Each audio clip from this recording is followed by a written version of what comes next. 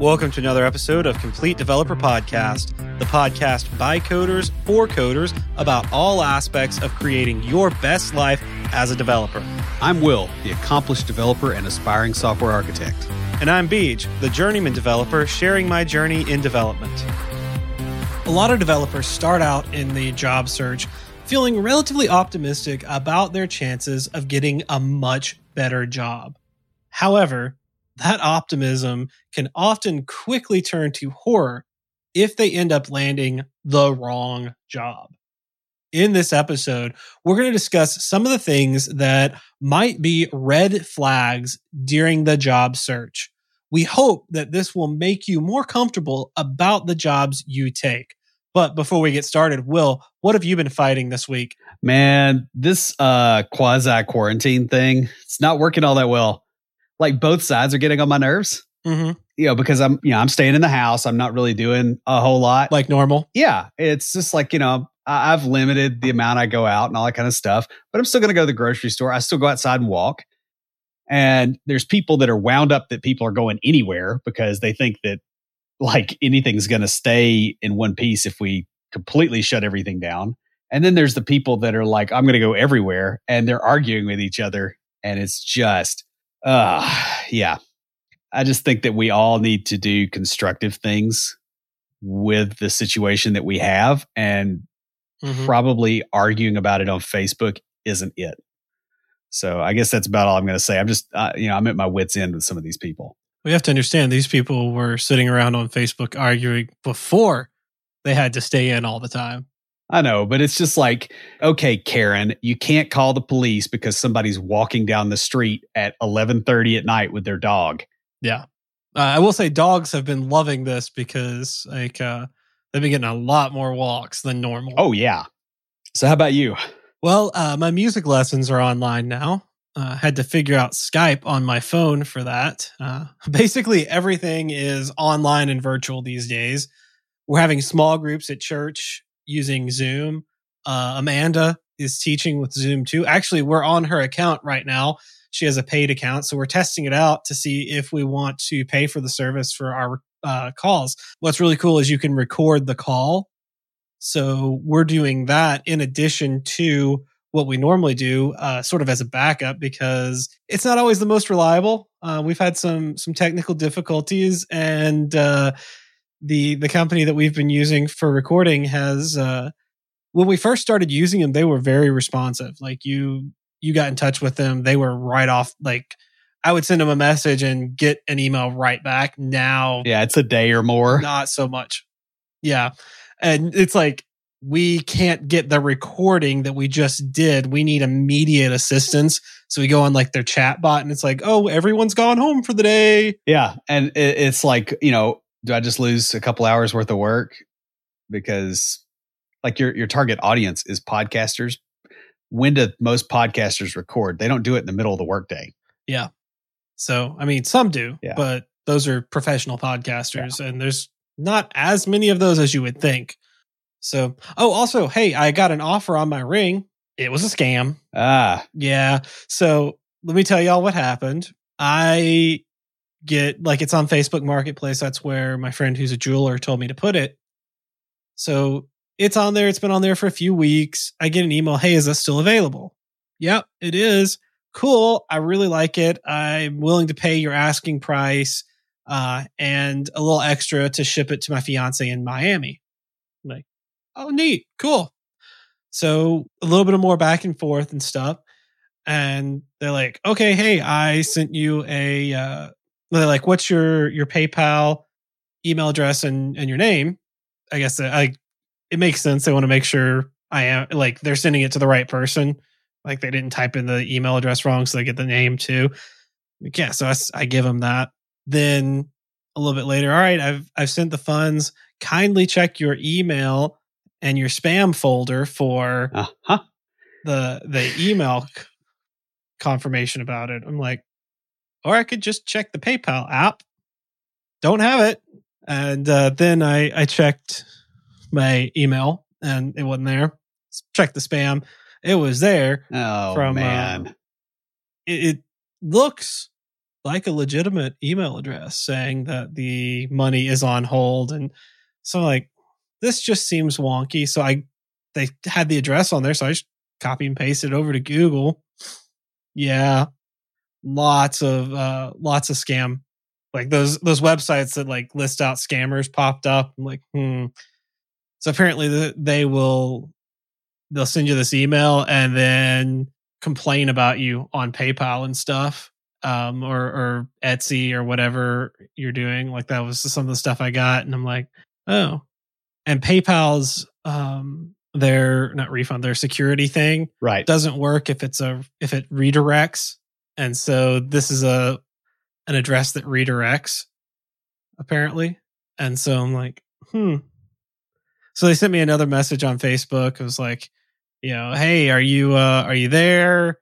Hello. I'm like, hey, I'm not seeing it in my PayPal. I checked on the app and it's not showing a pending payment. Like, check your email. I'm like, oh yeah, I don't have access to that email account. So, but I have access to the PayPal app and it's not there, man. I don't know what's going on. Sorry, Gollum. Try the next Hobbit. Then I reported them to Facebook. Yeah. Yeesh. Because, if I report them first, it makes like it's one of those things. It's like the first one to make the report is the one that's believed kind of thing. Yeah. But yeah, you gotta watch out for that stuff. And so I was so excited. I'll be honest, because like selling that ring is going to bring me enough money to to pay off the government. I told you about that, where they charged me back taxes for getting some loan forgiveness stuff. Yeah. And so I was going to be able to pay that off and to buy a couple of other important things I've been saving up for. So I'll tell you all about that later. Stay-at-home order from the governor came out yesterday. This was not a shelter-in-place mandate. We were kind of worried that it might be, but the plan is for Amanda and I to go over to my mom's if that comes out. That way we can help her around the house. There's plenty of room. She's got more yard than I have, so the dogs have plenty of room to play around. The internet over there is it's bad. Decent enough comparatively. No, you're comparatively. I mean, I have really high speed internet. You're thinking of their place up in Sparta. Okay, maybe. Because I have not lived at the house my mom lives at with her, where she was controlling the internet. Yeah, so like you're thinking of the house up in Sparta. That was a place with a bad internet. Yeah. Here, it's not great, but that hasn't come out yet. Our plan is to go. I'm just going to be honest. It may affect the audio quality some. Not sure. Should have enough time. This stay-at-home order, or safer-at-home order, I think is what it's called, doesn't go into effect until midnight tonight. So like they usually give a day or so. So there should be enough time for me to pack up my audio equipment and take it with me. If anything, I'll at least have my portable equipment, like the portable setup I have, stuff that I've used at conferences, and that quality wasn't terrible. So we'll see. But yeah, it's definitely, we live in interesting times now. That being said, let's go ahead and get on into book club.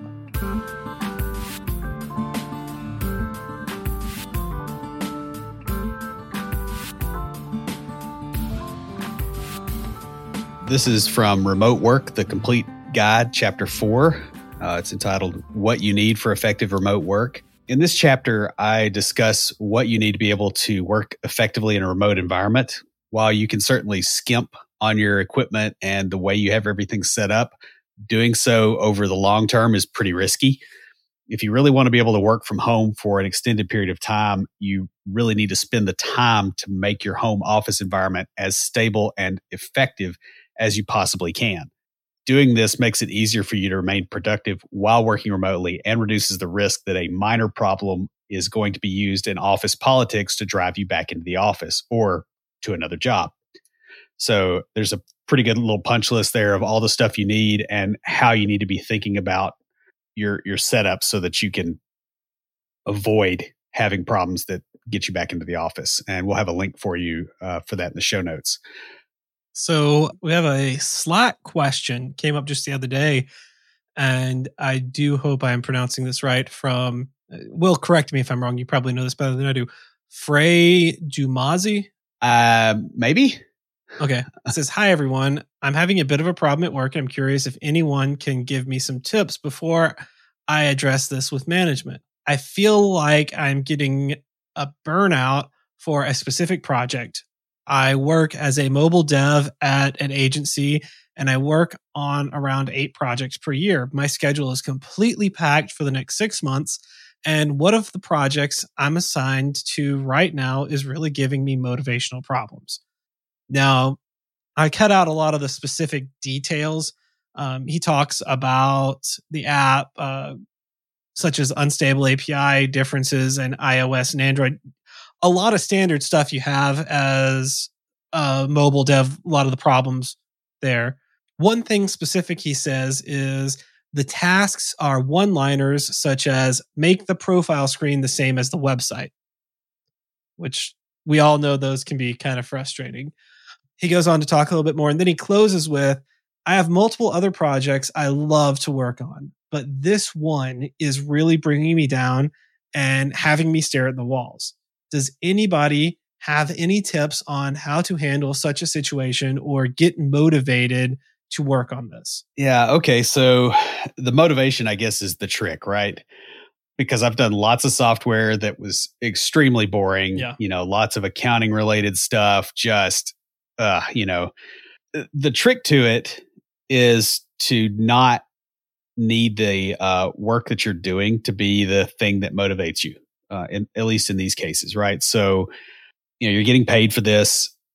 Find something that you can reward yourself with at the end of this project and do that. Even if it's just like a little short vacation, a little short trip somewhere, you're going to have to find something like that because there's not going to be intrinsic motivation here. Yeah, I was going to suggest something very similar, but a little bit more immediate. He says that he loves doing all the other projects and finds those interesting and is motivated to work on those. So I'm going to suggest eat the frog on this one. When you've got tasks for this one, do it first and reward yourself by doing the others, for finishing these tasks by doing the most interesting, the most fun of those other tasks, and try to break it up if possible. I realize sometimes it's like, all right, we got to get this one piece out. But if at all possible, try to break it up so that you're not doing multiple tasks on this project at a time, but you're doing a few tasks. And normally I say the opposite. Normally I say try to stick with one project to keep, so that you're not context switching a lot. But in this case, do one or two and then switch over to something you enjoy doing. Yeah. Get yourself built back up and then come back to it. Yeah. Because the thing with projects like this is that the dose determines the poison. And if you're, that's so true. If you're having to deal with it too much for too long, I mean, it'll completely burn you out. I've been there, done that. It's not worth it. Also, you might want to see if you can just foist this project off on someone else. Because there's probably somebody at the company that enjoys certain kinds of problems, and that project may have those problems for them. Yeah. If you've got any luck, that might actually work out for you as well. I will also say that there is a slight perspective shift that might help a little bit. One thing that you can look at when you're dealing with difficult situations, and this is something I've had to tell myself over and over again with this whole quarantine crap, is you can look at it as, hey, this is a problem I got to deal with, or you can look at it as, this is a test. This shows me my weak spots. This is a thing that I can get through and be better for having gone through. Because I guarantee you, if you ever have to write an API, or if you have to do any kind of stuff with mobile, that might go in this direction, you probably are not going to create a situation like the one you're dealing with, because you've been dealing with it. So look at being on the receiving end of this as, hey, this is a blessing because this helps my future efforts. Yeah. Because I now definitely know what not to do from the other end. I know that doesn't help a ton right now, but that's another thing to keep in mind. Like, mind this for stuff that you can learn to make you better. and look at it that way, because eventually it will help you in that regard versus just burning you out. That's really good. I like that. Frey, thanks so much for being a member of our Slack community. I know there's a conversation on there that is still ongoing. I think someone just recently posted about it when I had pulled this. Yeah, had pulled this. So Adam did. Yeah, there's a conversation going on right now about it, and I think that's awesome. I love our Slack community. Yeah. Send us an email to waterbottle@completedeveloperpodcast.com because we've got a Complete Developer water bottle just for you. Guys, if you'd like your very own Complete Developer water bottle, leave us a review on iTunes or comment on the website or any of our social media. We post all our episodes to Twitter, Facebook, and LinkedIn. We're also on Instagram and Tumblr. Hey, I just recently posted some Instagram stuff. I had promised some pictures of the conference that I didn't get to go to because of the virus stuff. But Amanda and I went for a ride that weekend, social distancing on the motorcycle, staying 6 feet apart. Well, the two of us were staying 6 feet apart from everyone else. But yeah, so I posted some pictures from that. Anyway, you can join the conversation anytime via Slack by going to slack.completedevelopernetwork.com. Obviously, we pull some comments from there. This was a really good one and one that I thought should be addressed as soon as I saw it. So thank you so much. Your advertisement could be here. If you like the show and would like to advertise on here, send us an email to adverts@completedeveloperpodcast.com. We have short-term, long-term, and other sponsorship opportunities. Reach out to us and let us help you reach the people you are trying to serve. Hey, in this time where everyone's sitting around listening to podcasts because they're bored out of their minds, this is the time to advertise to them. When you're looking for a new job, it's easy to take the first job that comes along, especially if you're desperate. And it might even turn out okay. However, it's also possible that you'll end up in a job that is absolutely miserable, burning you out and making you hate software development. Worse still, when you finally get to the point where you are exhausted enough with your job that you end up quitting, or worse, getting fired, the damage has been done. A bad enough job can completely ruin software development for you to the point where you dread working on code at all. This has happened several times to Will over the course of his career, and it's really hard to recover from. I know I was there through several of these times and saw the effect it had on him. It was rough. Yeah, I seriously considered just stopping and going and being a plumber. Mm-hmm. Just be, walking away from the whole thing because of how bad some of these jobs were. However, there is some hope. As you'll learn by screwing up enough, usually the warning signs are really easy to see, especially if you've been through the ringer a few times, provided that you know what to look for. So we're going to talk about some of the things that might indicate that a particular job might not be the best choice for you. To make this easier, we're breaking this episode up into areas based upon where you are in the hiring process. We'll walk through some stuff you should look for in the initial job posting, the first contact with the company, the screening phone interview, the interview follow-up, an on-site interview, provided you get one, and or your first week of the job. Yeah. So before we jump into this, I just want to say in a bit of a meta statement, Will did a great job breaking these up, and it's going to make my life very easy creating the show notes for it. So please check out the show notes on our website to see how awesome of a job Will did in breaking this up. Thanks. Although I will say, I can't get to all the red flags. Like I could write a book on this. Hey, there's your next book. No, actually it isn't. I've already kind of started on something. So yeah, dude, I can't handle this quarantine. Like I gotta have something going. So you know how I am. So we'll get to that in a little bit. Yeah, I know. I am a little bit jealous of the people that get to have time to do stuff. I am busy. I don't have a lot either. I'm like, I want something in the pile that's for me. But anyway, we'll get to that. Fair enough. Yeah. Once it's a little bit more firm. So let's talk about the job posting stage. Some red flags that may come up is especially be careful about verbiage that indicates that the company really, really overestimates themselves and you've never heard of them. Yes. Things such as, we only hire the top 5% of developers. Who then immediately churn right away, and we reclassify them as the bottom 95%. Yeah. This is a load of garbage most of the time, because is their pay scale in the top 5%? Like, does it merit the best devs? Or are they deliberately ripping off the top 5% and hoping that they won't catch them? Or are they just full of crap and they have no real evaluation? Most of the time, this is kind of a bluff thing that they say, and it's not accurate as far as what value that they're actually getting from the devs.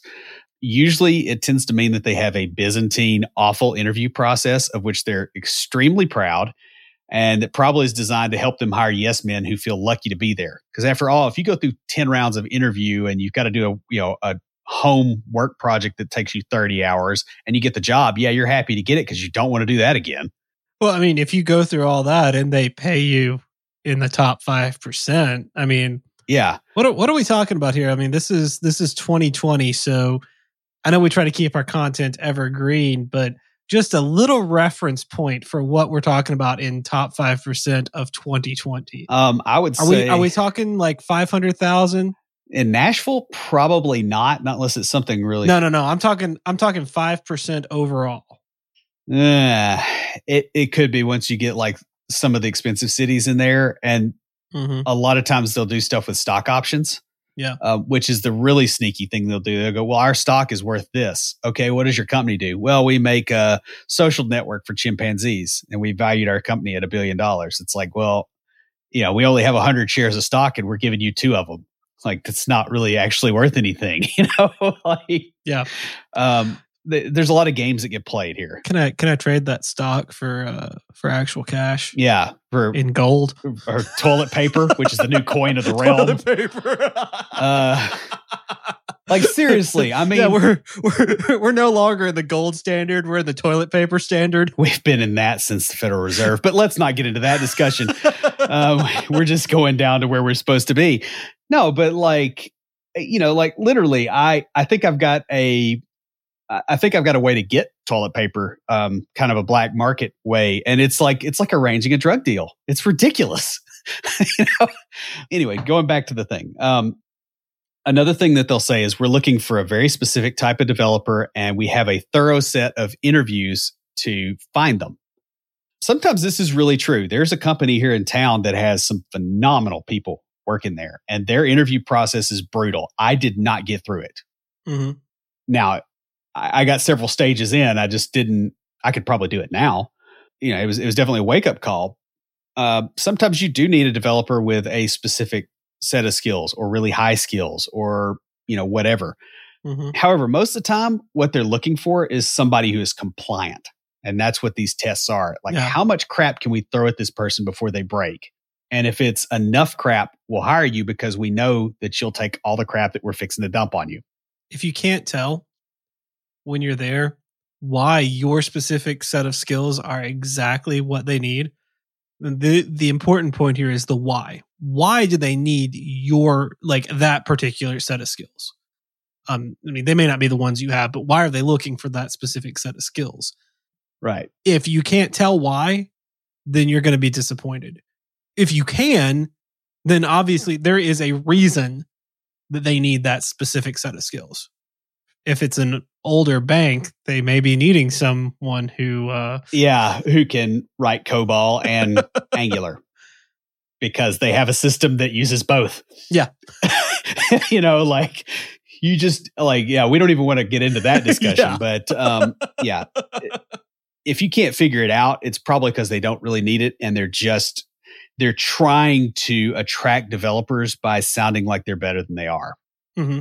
So here's another one that they use a lot, that they'll say to try to sound better than they are. And this is a real quick one.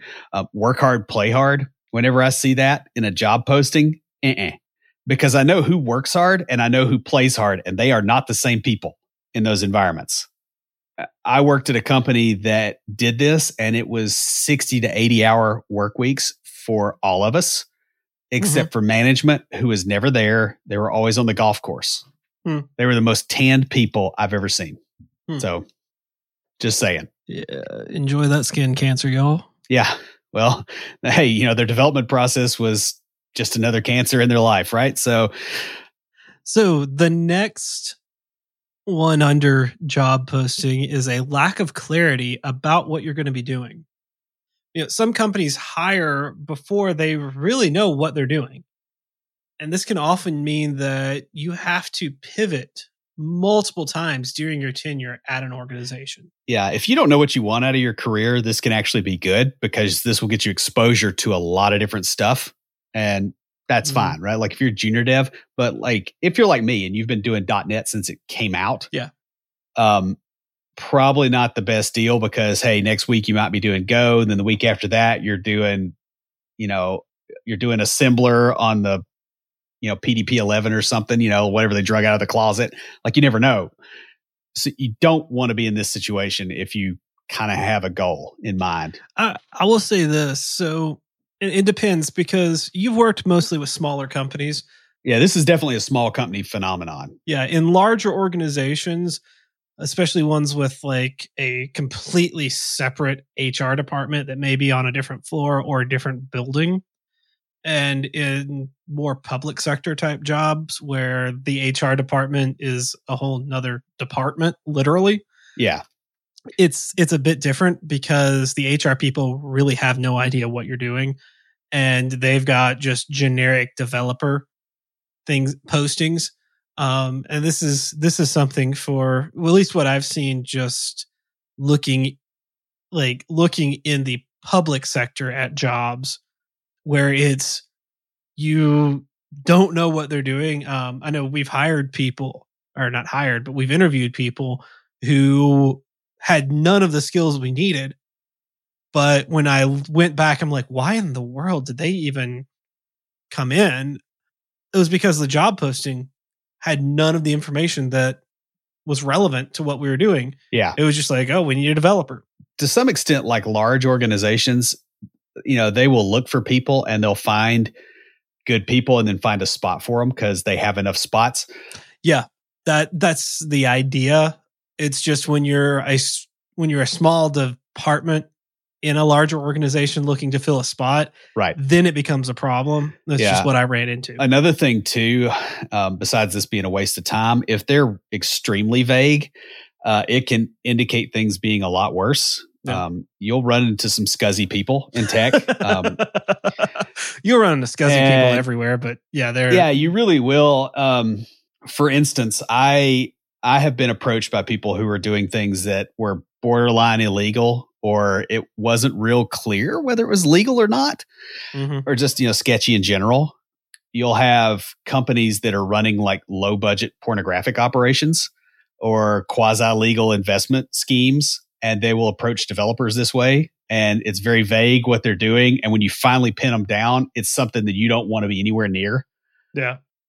And, you and I have had conversations with, people that were like doing stuff like this. And it's like, no, I'm not going to do anything with you.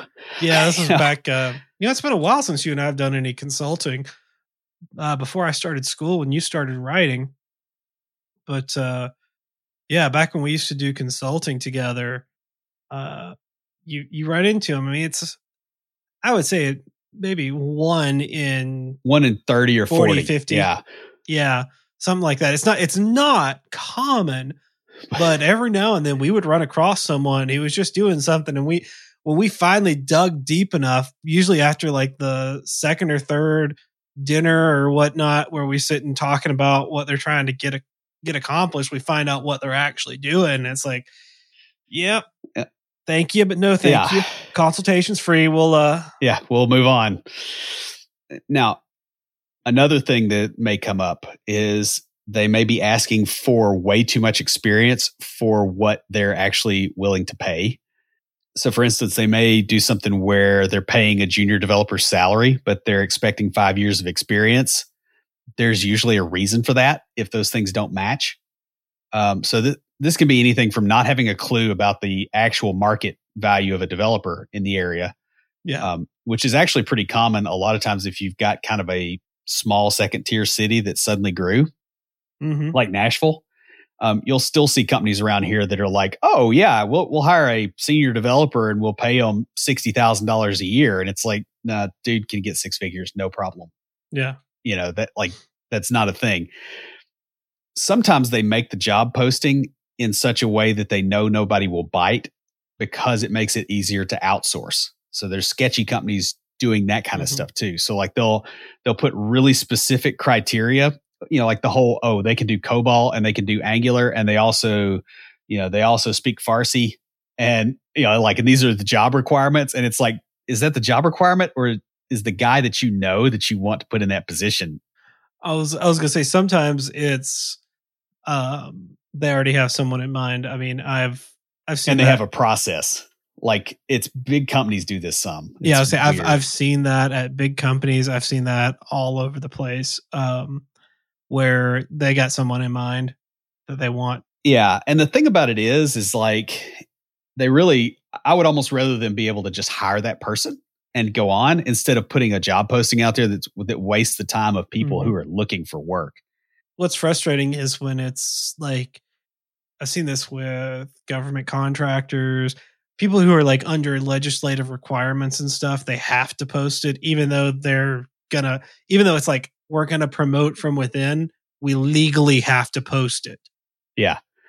And that's the frustrating thing. Yeah. It's set up that way. I mean, it's also a thing. I know some companies are pretty sketchy and they use this to hire visa holders. They've got these specific requirements and it's like, okay, we couldn't fill this position. Government let us hire this visa holder. We're going to bring them over here and we're going to hold that over their head, right? Like the visa holders are not coming out ahead on this either. Everybody's losing except the employer. Yeah. Well, I mean, there's sketchy places. Like there's sketchy people. Yeah. That's just the way it is.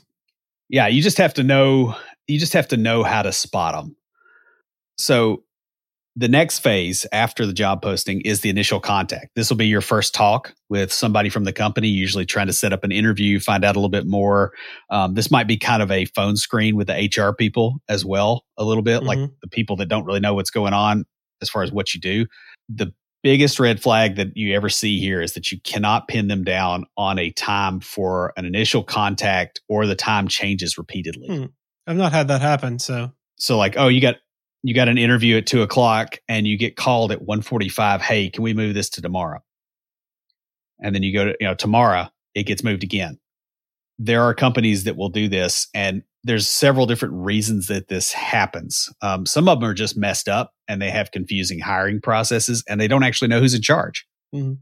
No, I will say this. I have had it happen where I was interviewing, I had an interview scheduled and the person who was supposed to interview me was in a car wreck. Yeah.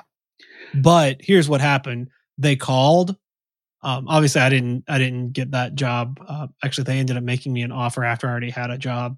Long story. But they called me and said, hey, they told me what happened. They're like, hey, our hiring manager, he was in a car wreck. He's dealing with that. Can we reschedule it for next week? And it's just, life happens.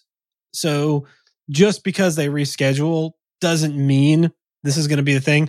But if they do it for a legit reason, most likely they're going to tell you, oh, hey, our hiring manager was in a car wreck. Our hiring manager went into labor, Yeah. It's something. Whatever. I mean, you never know. It could be a lot of different things. Yeah. And once is okay, but when it happens over and over again, that is an indicator of other things. Yeah. And you also have to think about this. This is the first impression that they're giving to somebody that they want to bring into the organization. So if it's real bad, like being in there is going to be worse, right? Like this is like a first date. Mm-hmm. Whatever good impression they're trying to make, if it's horrible, the real thing is always worse. Yeah.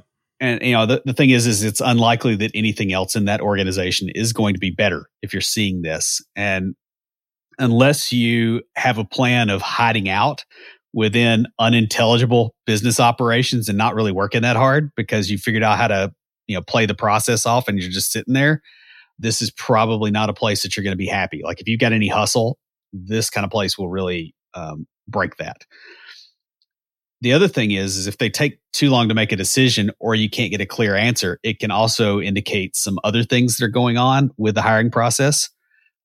First of all, it tends to mean that developers are very low on the totem pole at that organization because most places are having a hard time getting enough people. So if they're, putting you last, that tells you something about organizational politics that you probably couldn't see otherwise.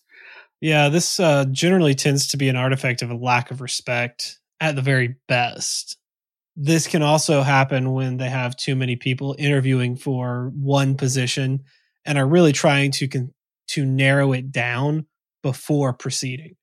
Yeah. And, like what they used to do is just take half the stack of resumes and throw it in the trash and then go on with the others. But now it's like, oh, we've got to have metrics and stuff around it. And it's like, no, you don't. You could just toss it and not bother those people.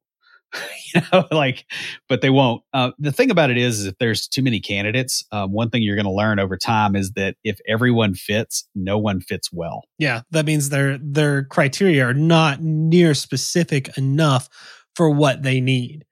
And so the other thing that might happen is, and I've seen this too, where you've got like HR and then HR has no idea what's going on. They almost never do. I do have a lot, I sound like I hate HR, but I have a lot of respect for them lately because they don't know the ins and outs of the business, and yet they're expected to hire people to do the ins and outs of the business. But then you've got managers who kind of know what's going on, but may not know the specific details. So what I have seen happen in situations like this is you get down to like a hiring committee that has like maybe some leads, maybe a couple of like senior developers on it, the people that they're going to be working with. And when it finally gets down to them, which is usually like round 2 or 3 of the process, that's when they go, nope. I mean, I had someone who was interviewing for a public sector job who put in their, like, they responded to the questions that they were sent about, what experience do you have with Angular, with things like this? That's newfangled technology, and I just got out of school, so I can't afford that. But government doesn't use that. Really? And I'm like, well, the first thing, like, I'm talking to the lead developer on this committee, and I'm like, I thought Angular was free. And he's like, yeah. And I'm like, I mean, I maybe if you've got an older computer, but like the person had experience with like languages that you have to pay $3,000 for, and the IDE to use. Oh, so Delphi? Yeah. Well, no, yeah. So I'm just like, I don't think you, like, how did you even make it this far? Yeah. But but eventually they get down, like, if it's set up right, they'll get down to a point where it's like the people looking at them and going, honestly, I'll be honest with you guys, I didn't, but I really, really wanted to interview this person. I tried to get them to let me interview this person because I just wanted to see who would put stuff like that on. Like, when you're asked, what experience do you have with this technology, with this free technology? Oh, I can't afford that. And, I have negative the money. Uses older, so when I get for free, it costs me money. Older tech. Yeah. I'm like, why would you put that? Yeah. Like, yeah, there's. I mean, did you think it was a trick question? Like, I still don't know the answers to these, and I want to know. Did you think it was a trick question? Why would you put stuff like that? Yeah, there's. I mean, it's just, and it wasn't literally that. It wasn't that exact same thing because, like, I'm trying to protect privacy and whatnot, but it was similar to that, and I'm still just like, I don't know why you would put that. Yeah, I mean, that is the thing too, right? Like a lot of these people that are hiring, they're dealing with those kind of people. And sometimes the process is built to filter those people out, and it filters out normal people. Yeah. And so, like, Can I tell a quick story here? Sure. On that point. So before I got into tech, I don't work there anymore, so I can talk about Vanderbilt. Largest private employer in the state for a long time. I think they still are if Nissan hasn't expanded too much. So I worked as a psych tech at the psych hospital, kind of a non-licensed counselor position. Developed a couple of different tools that like programs that they use on their addictions unit. And then because of school, I ended up moving to a weekend role in the admissions office. And then I moved to the emergency room as a tech there because I wanted to get some experience. Well, then they had a position open up in the psychiatric hospital again on the same unit where I had worked before, where they were still using some of the groups and programs that I developed. So I applied for the position and I got an email from HR saying I wasn't qualified. Yeah. It's like, and I'm like, I worked there for 3 years and developed several of the groups that they are still using. So I sent an email to the manager. It was a new manager. I sent an email to him like, "Hey, I got this response from HR. I was trying to apply for your open position." And he was like, "Wait," because he had worked there before. He's like, "You want to come back and work here?" It's like, "When can you meet me?" Yeah. I mean, I will say that is definitely an issue. But that's just the thing with larger organizations where the HR is like completely separate from. Yeah. And this goes right into the next thing, right? Which is where they don't know what you do or why they are talking to you. Yeah. Now, again, with HR, sometimes you have to get through some screening or they give you questions or whatever. And then you get past that and you get to the real person that you're interviewing with. Mm-hmm. You might also end up talking to people who just don't have a clue why you're being hired. And like it's in the IT department. So like you're talking to the lead dev and they don't know why they're hiring more people. Yeah. This can indicate a lack of organization within the organization itself. They don't have communication pathways that work. It can also occur when a company has really, really bad internal processes. So you're going to be fighting those things when you get hired, if you get hired. Mm-hmm. In general, you can just take this as a sign that you're not really that important to them. And they're kind of a body shop. Yeah. Now, a body shop is a great way to get your foot in the door if you have to, but it's still better to not do that. If this is the dev team instead of a random HR person like I was talking about, it's even worse. I mean, this means that internal communications, like within the development department, are broken down badly.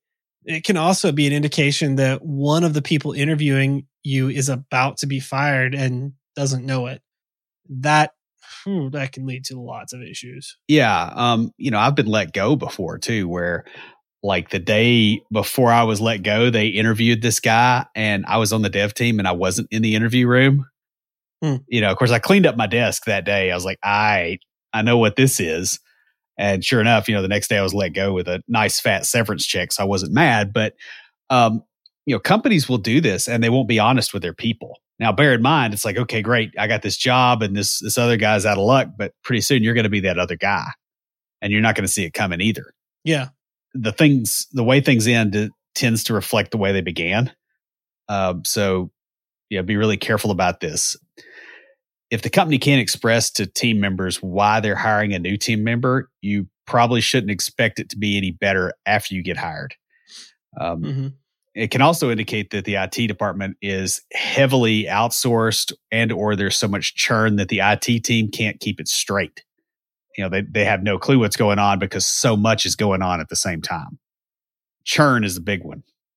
It kind of depends here. Like if they are going through a change, like the first job I had after my apprenticeship, they hired me on because they were making a massive transition from older web forms to newer technology. And I was brought in to help make that transition. Right. But that was expressed to you. That's the trick there, is like when nobody knows and you can't get an answer, it's like, you're probably, that's not going to be a good thing, you know? Next, they seem rushed. Yeah. Like if they're in a big hurry to move you through the hiring process, and I don't mean like, hey, we're trying to get you through this quickly so that we're not wasting your time. That's okay. Mm-hmm. But if they're just really, really rushed and trying to get an answer from you like really quick and not giving you enough time to think, this is a bad sign. I mean, it could be that you're just an extraordinarily good fit and, you know, it was love at first sight or something like that, because, you know, we totally know that occurs in business, right? You know, or that you really impressed them, which is possible. I've had interviews where like I've left and I've called the recruiter and was, you know, I called and I left a message saying, hey, I'd really like to work here. These people are awesome. And they were talking to the recruiter at that point going, we want to bring him in. Yeah. Well, I mean, that's like the first job I had. I interviewed on a Wednesday and they called me Friday with an offer. Yeah. I mean, it's just like that does like sometimes you just make an impression, and that's what it was. I made a really great impression, which was hilarious because of all the stuff that was going on. I've told you all about that, but yeah, I mean, normally for us, we don't really make a big impression unless we fall down. How you like that meteor joke right there? That was a good one. But the other thing this can mean is that they need to get anyone to fill a position because they're badly overloaded or they have contractual reasons. They're supposed to have a certain number of people on a project, regardless of whether those people can do it or not. A lot of shops really treat developers as if they're interchangeable, which results in them being burnt out and frequently interchanged. So you do have to kind of keep your eyes open for this. Sometimes there's also the whole client demand thing. So like they just got a whole bunch of new clients. They're hiring a bunch of new devs to do the work for those clients. And 5 months down the road, those jobs are going to be gone. Mm-hmm. And so are those devs. You just got to be really careful, especially in contracting situations, that you know what you're getting into with this. Yeah. But also, they're in a hurry to get done talking to you when you are on phone calls with them. Besides expressing contempt, this tends to show a lack of appreciation for what you bring to the table. It could also be indicative of the current team being extremely overworked. If someone is too busy to even make sure they get help, they're probably too busy to be helped. Yeah. And this can often mean that you won't be kept at the current position for very long, or you need to work your way up the learning curve more quickly than you probably can.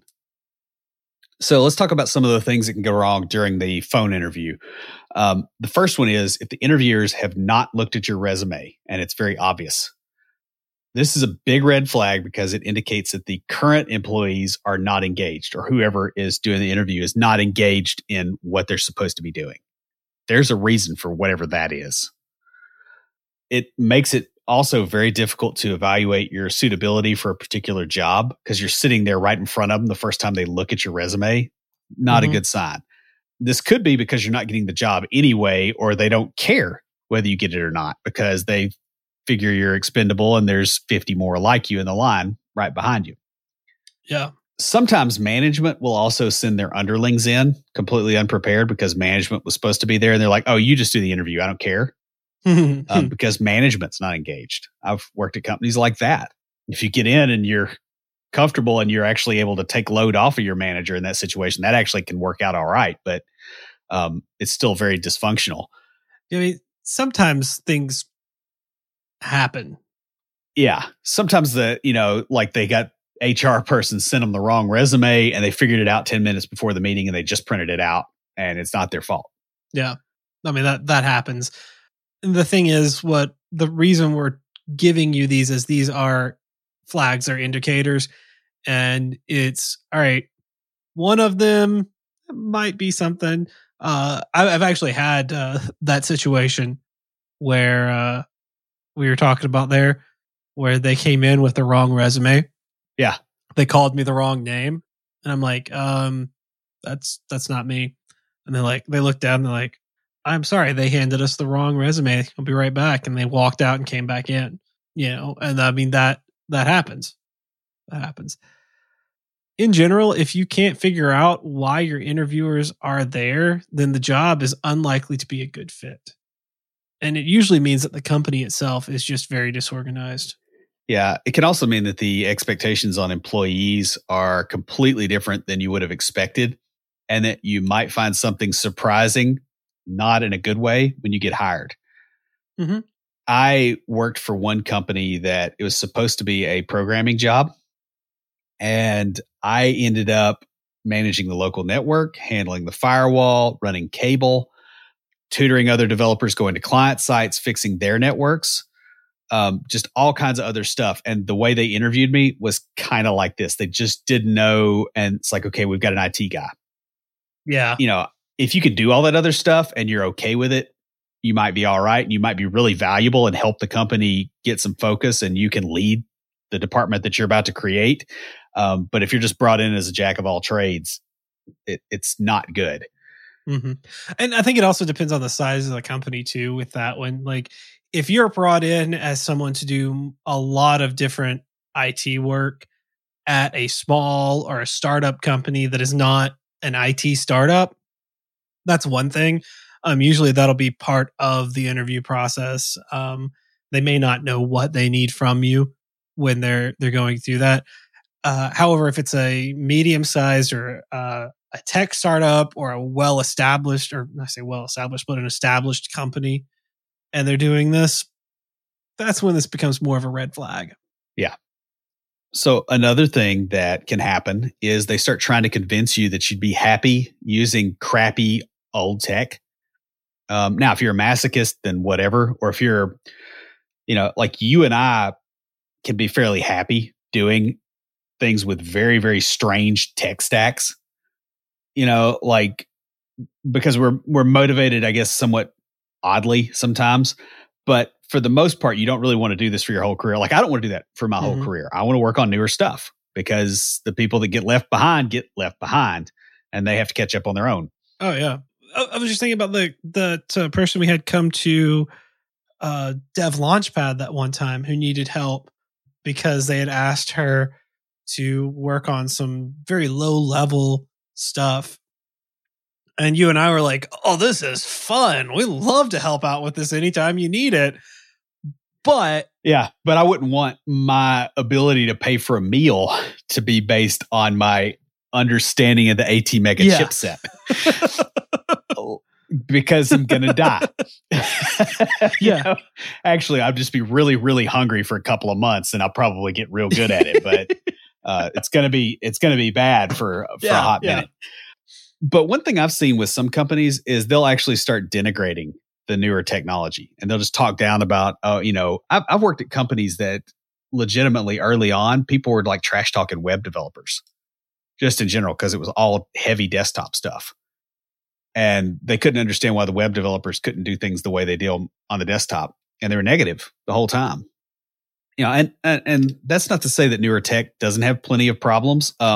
Like any of your build tools in JavaScript, for crying out loud.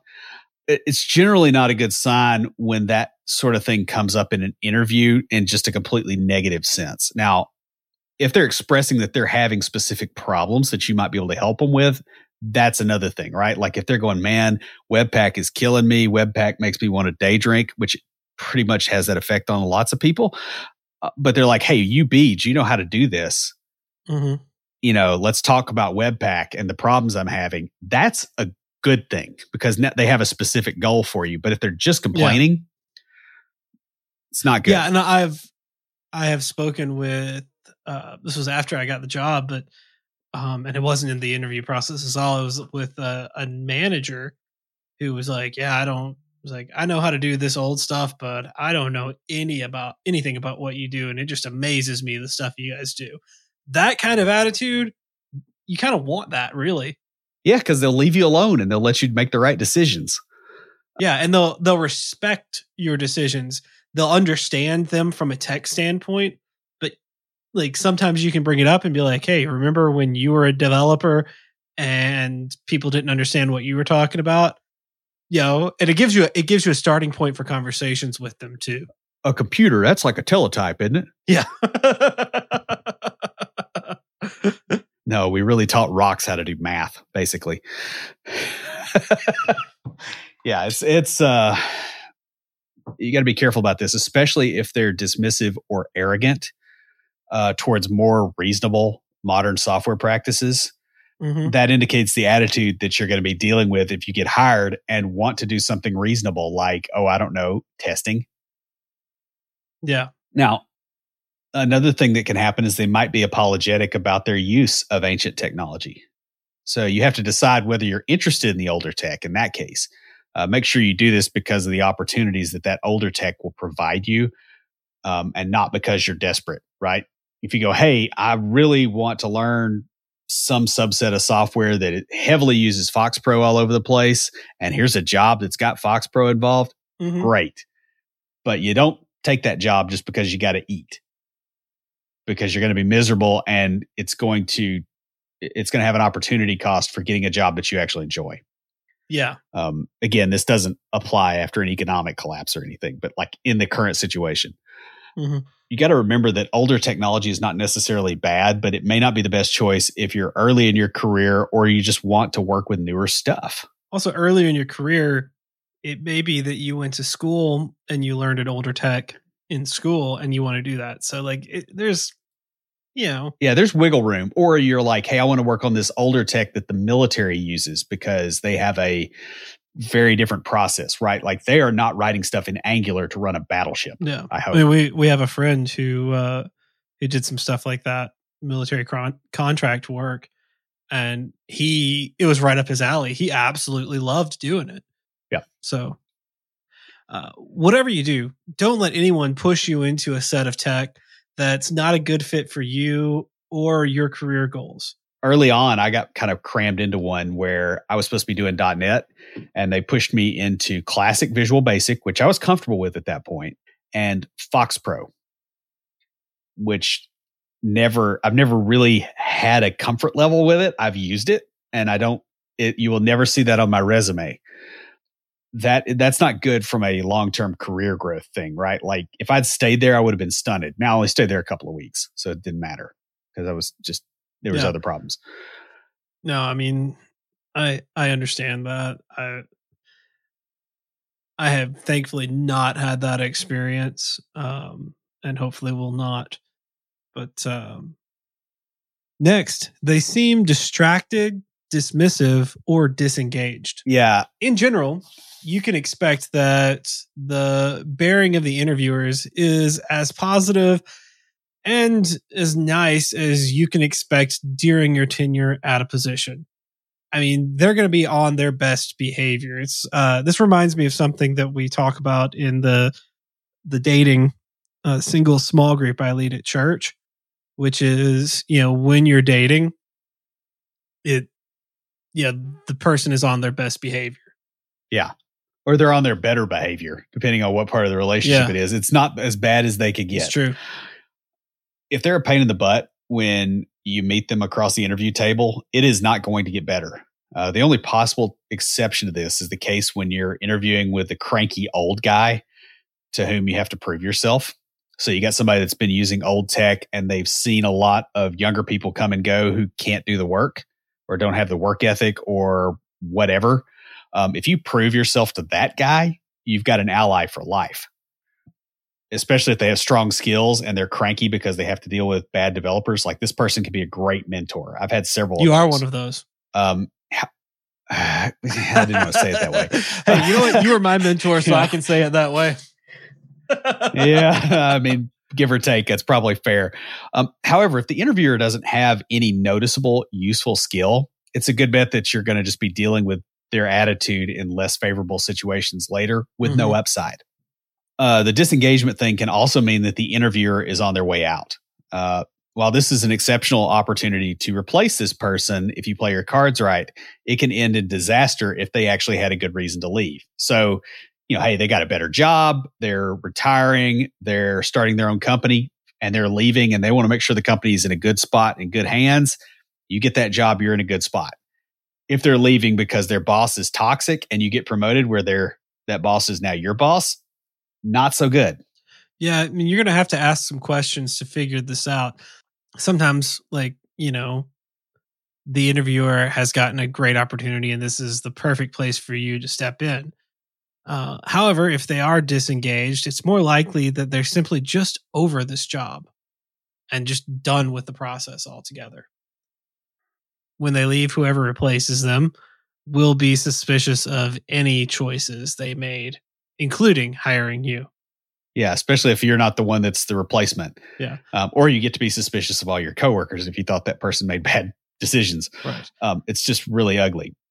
So now we're going to talk about the follow-up to the interview and some red flags that you might see there. First off, they take too long to contact you back.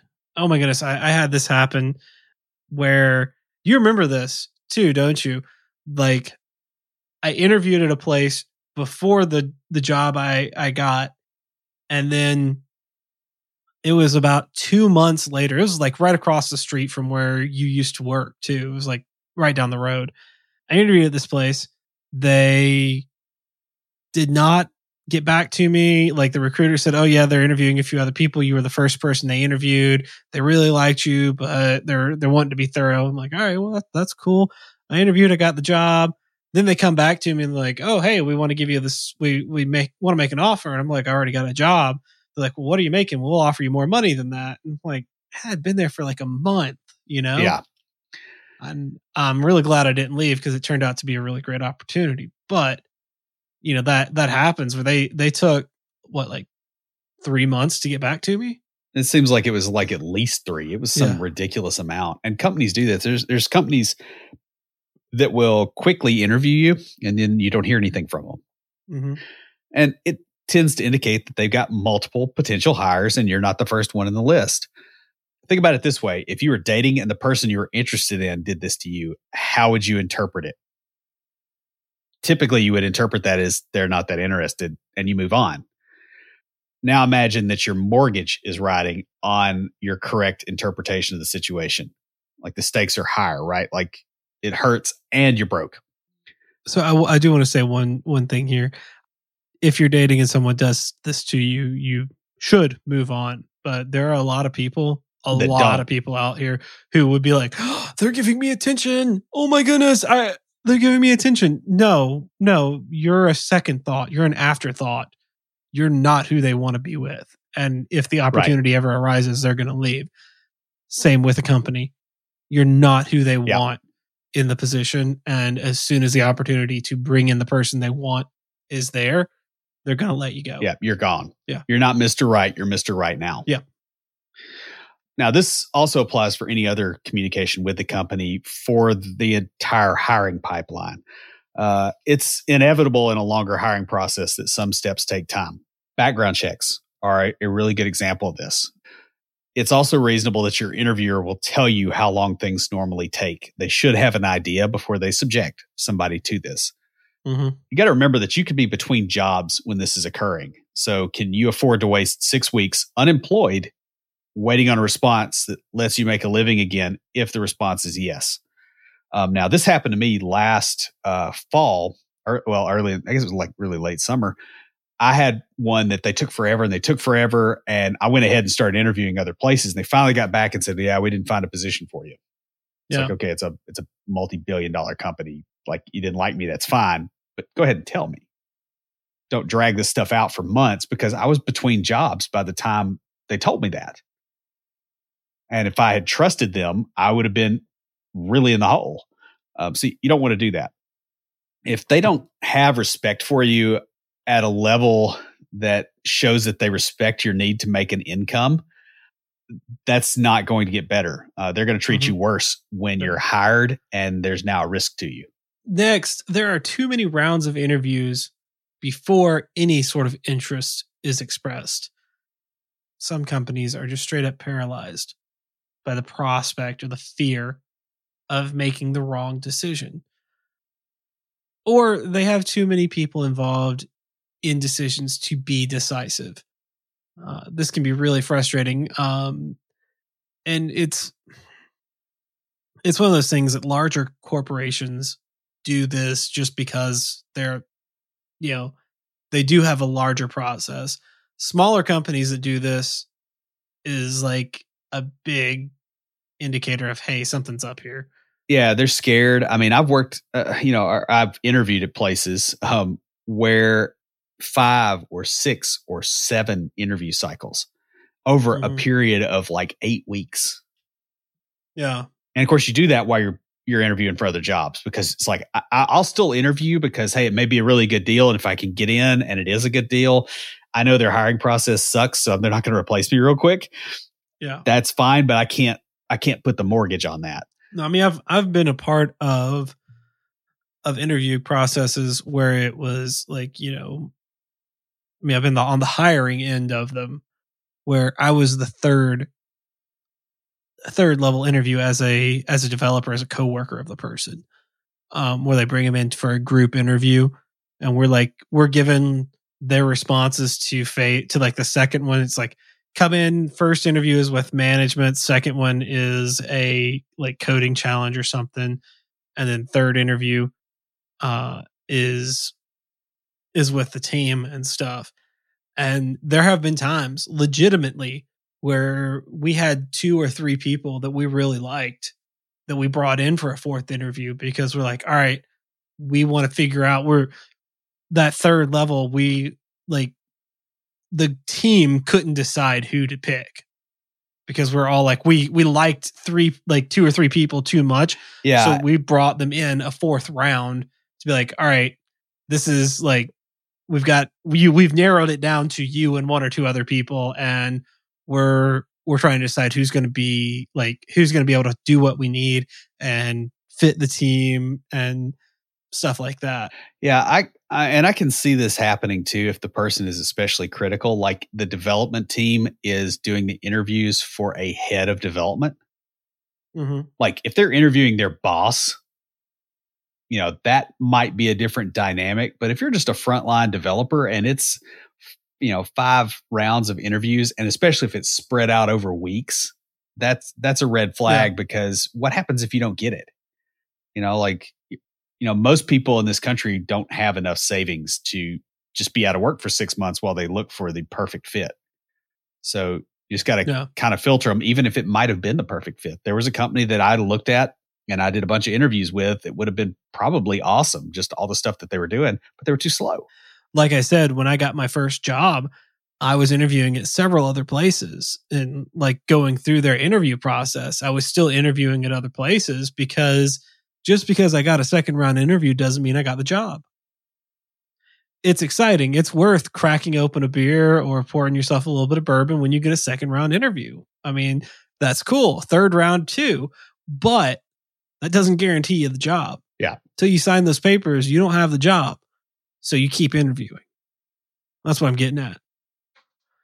Finally, once you get the job, kind of your first week, one thing that just really stands out, and that is there are too many newcomers in the company.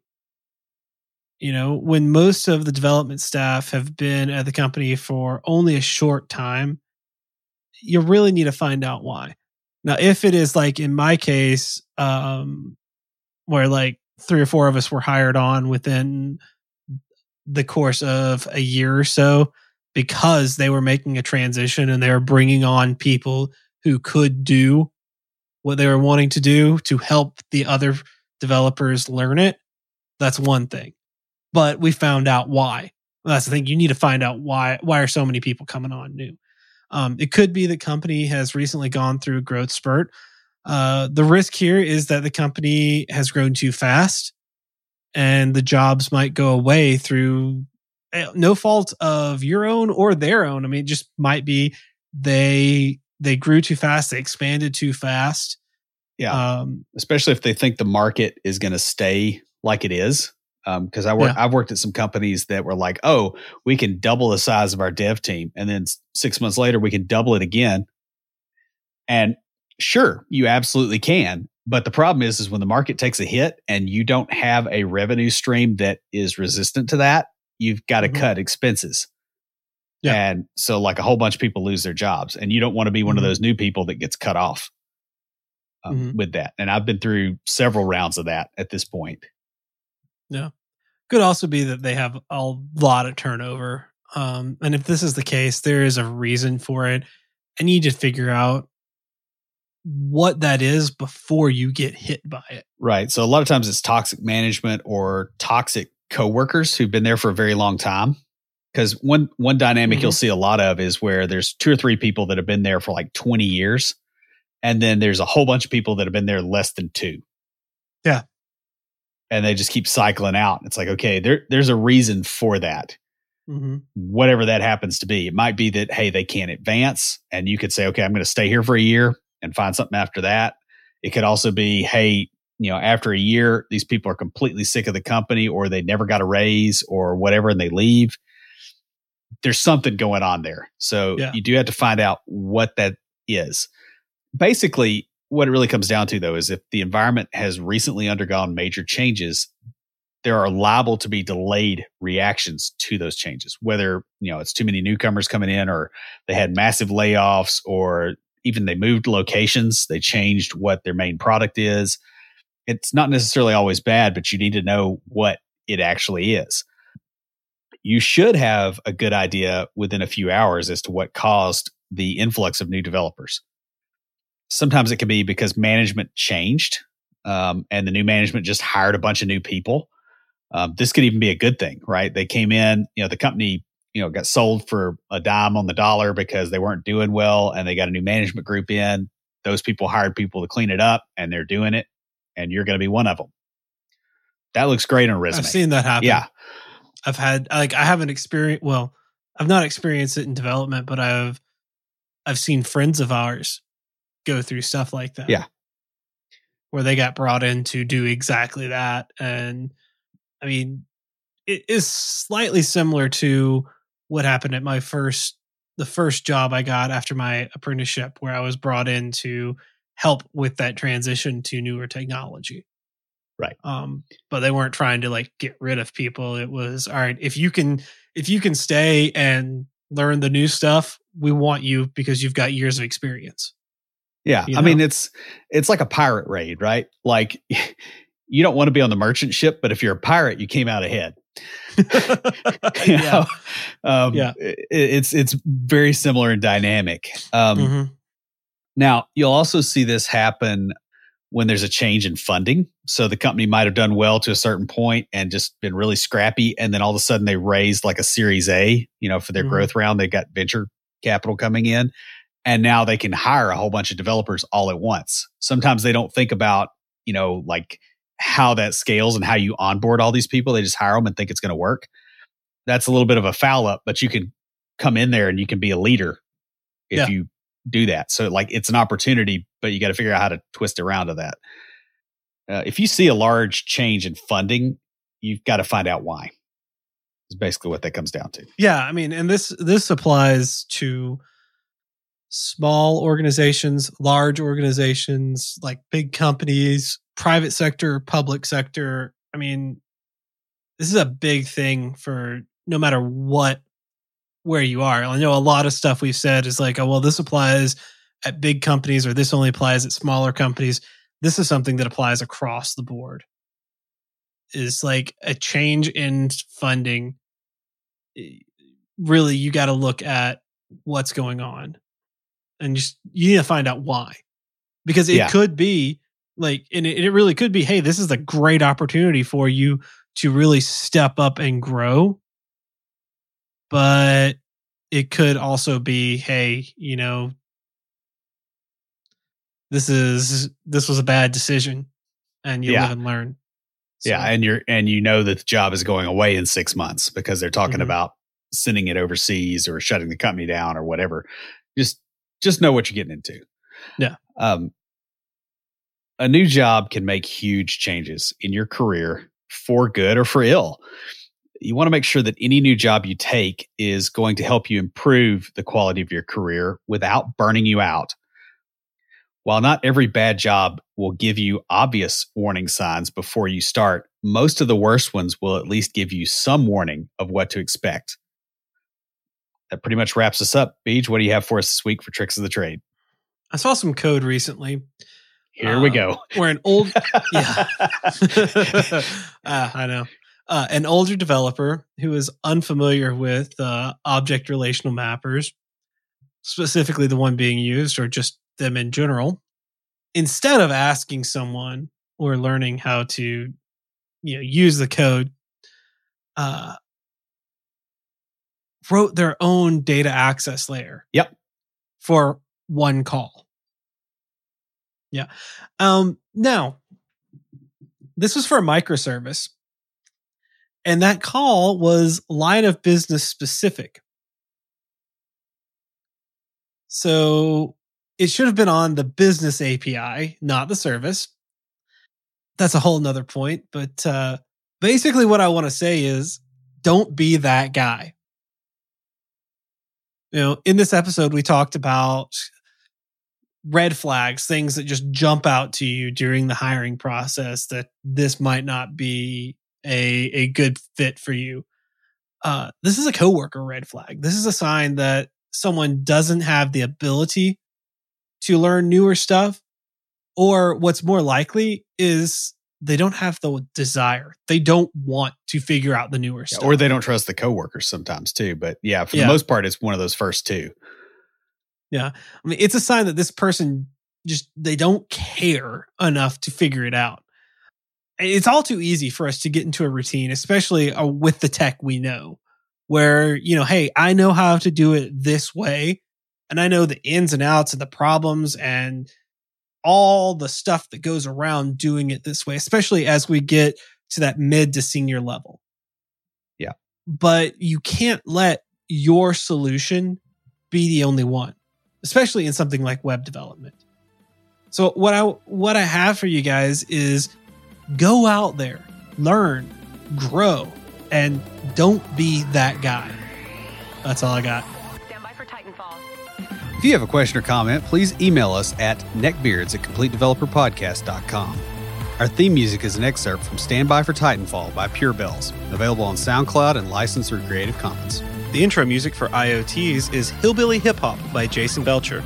For references, show notes, and to sign up for weekly emails with extra tips and insights, be sure to check out the website at CompleteDeveloperPodcast.com. You can also follow us on Twitter at CompleteDevPod and like our page on Facebook to keep up with news about the show. Catch us each week as we broadcast live, talking about what's going on in the tech world and answering listener questions. Learn more about all of our shows and groups by going to CompleteDeveloperNetwork.com, where you'll find links to Junior Developer Toolbox, Developer Launchpad, and our other communities. Thanks for listening. See you next time.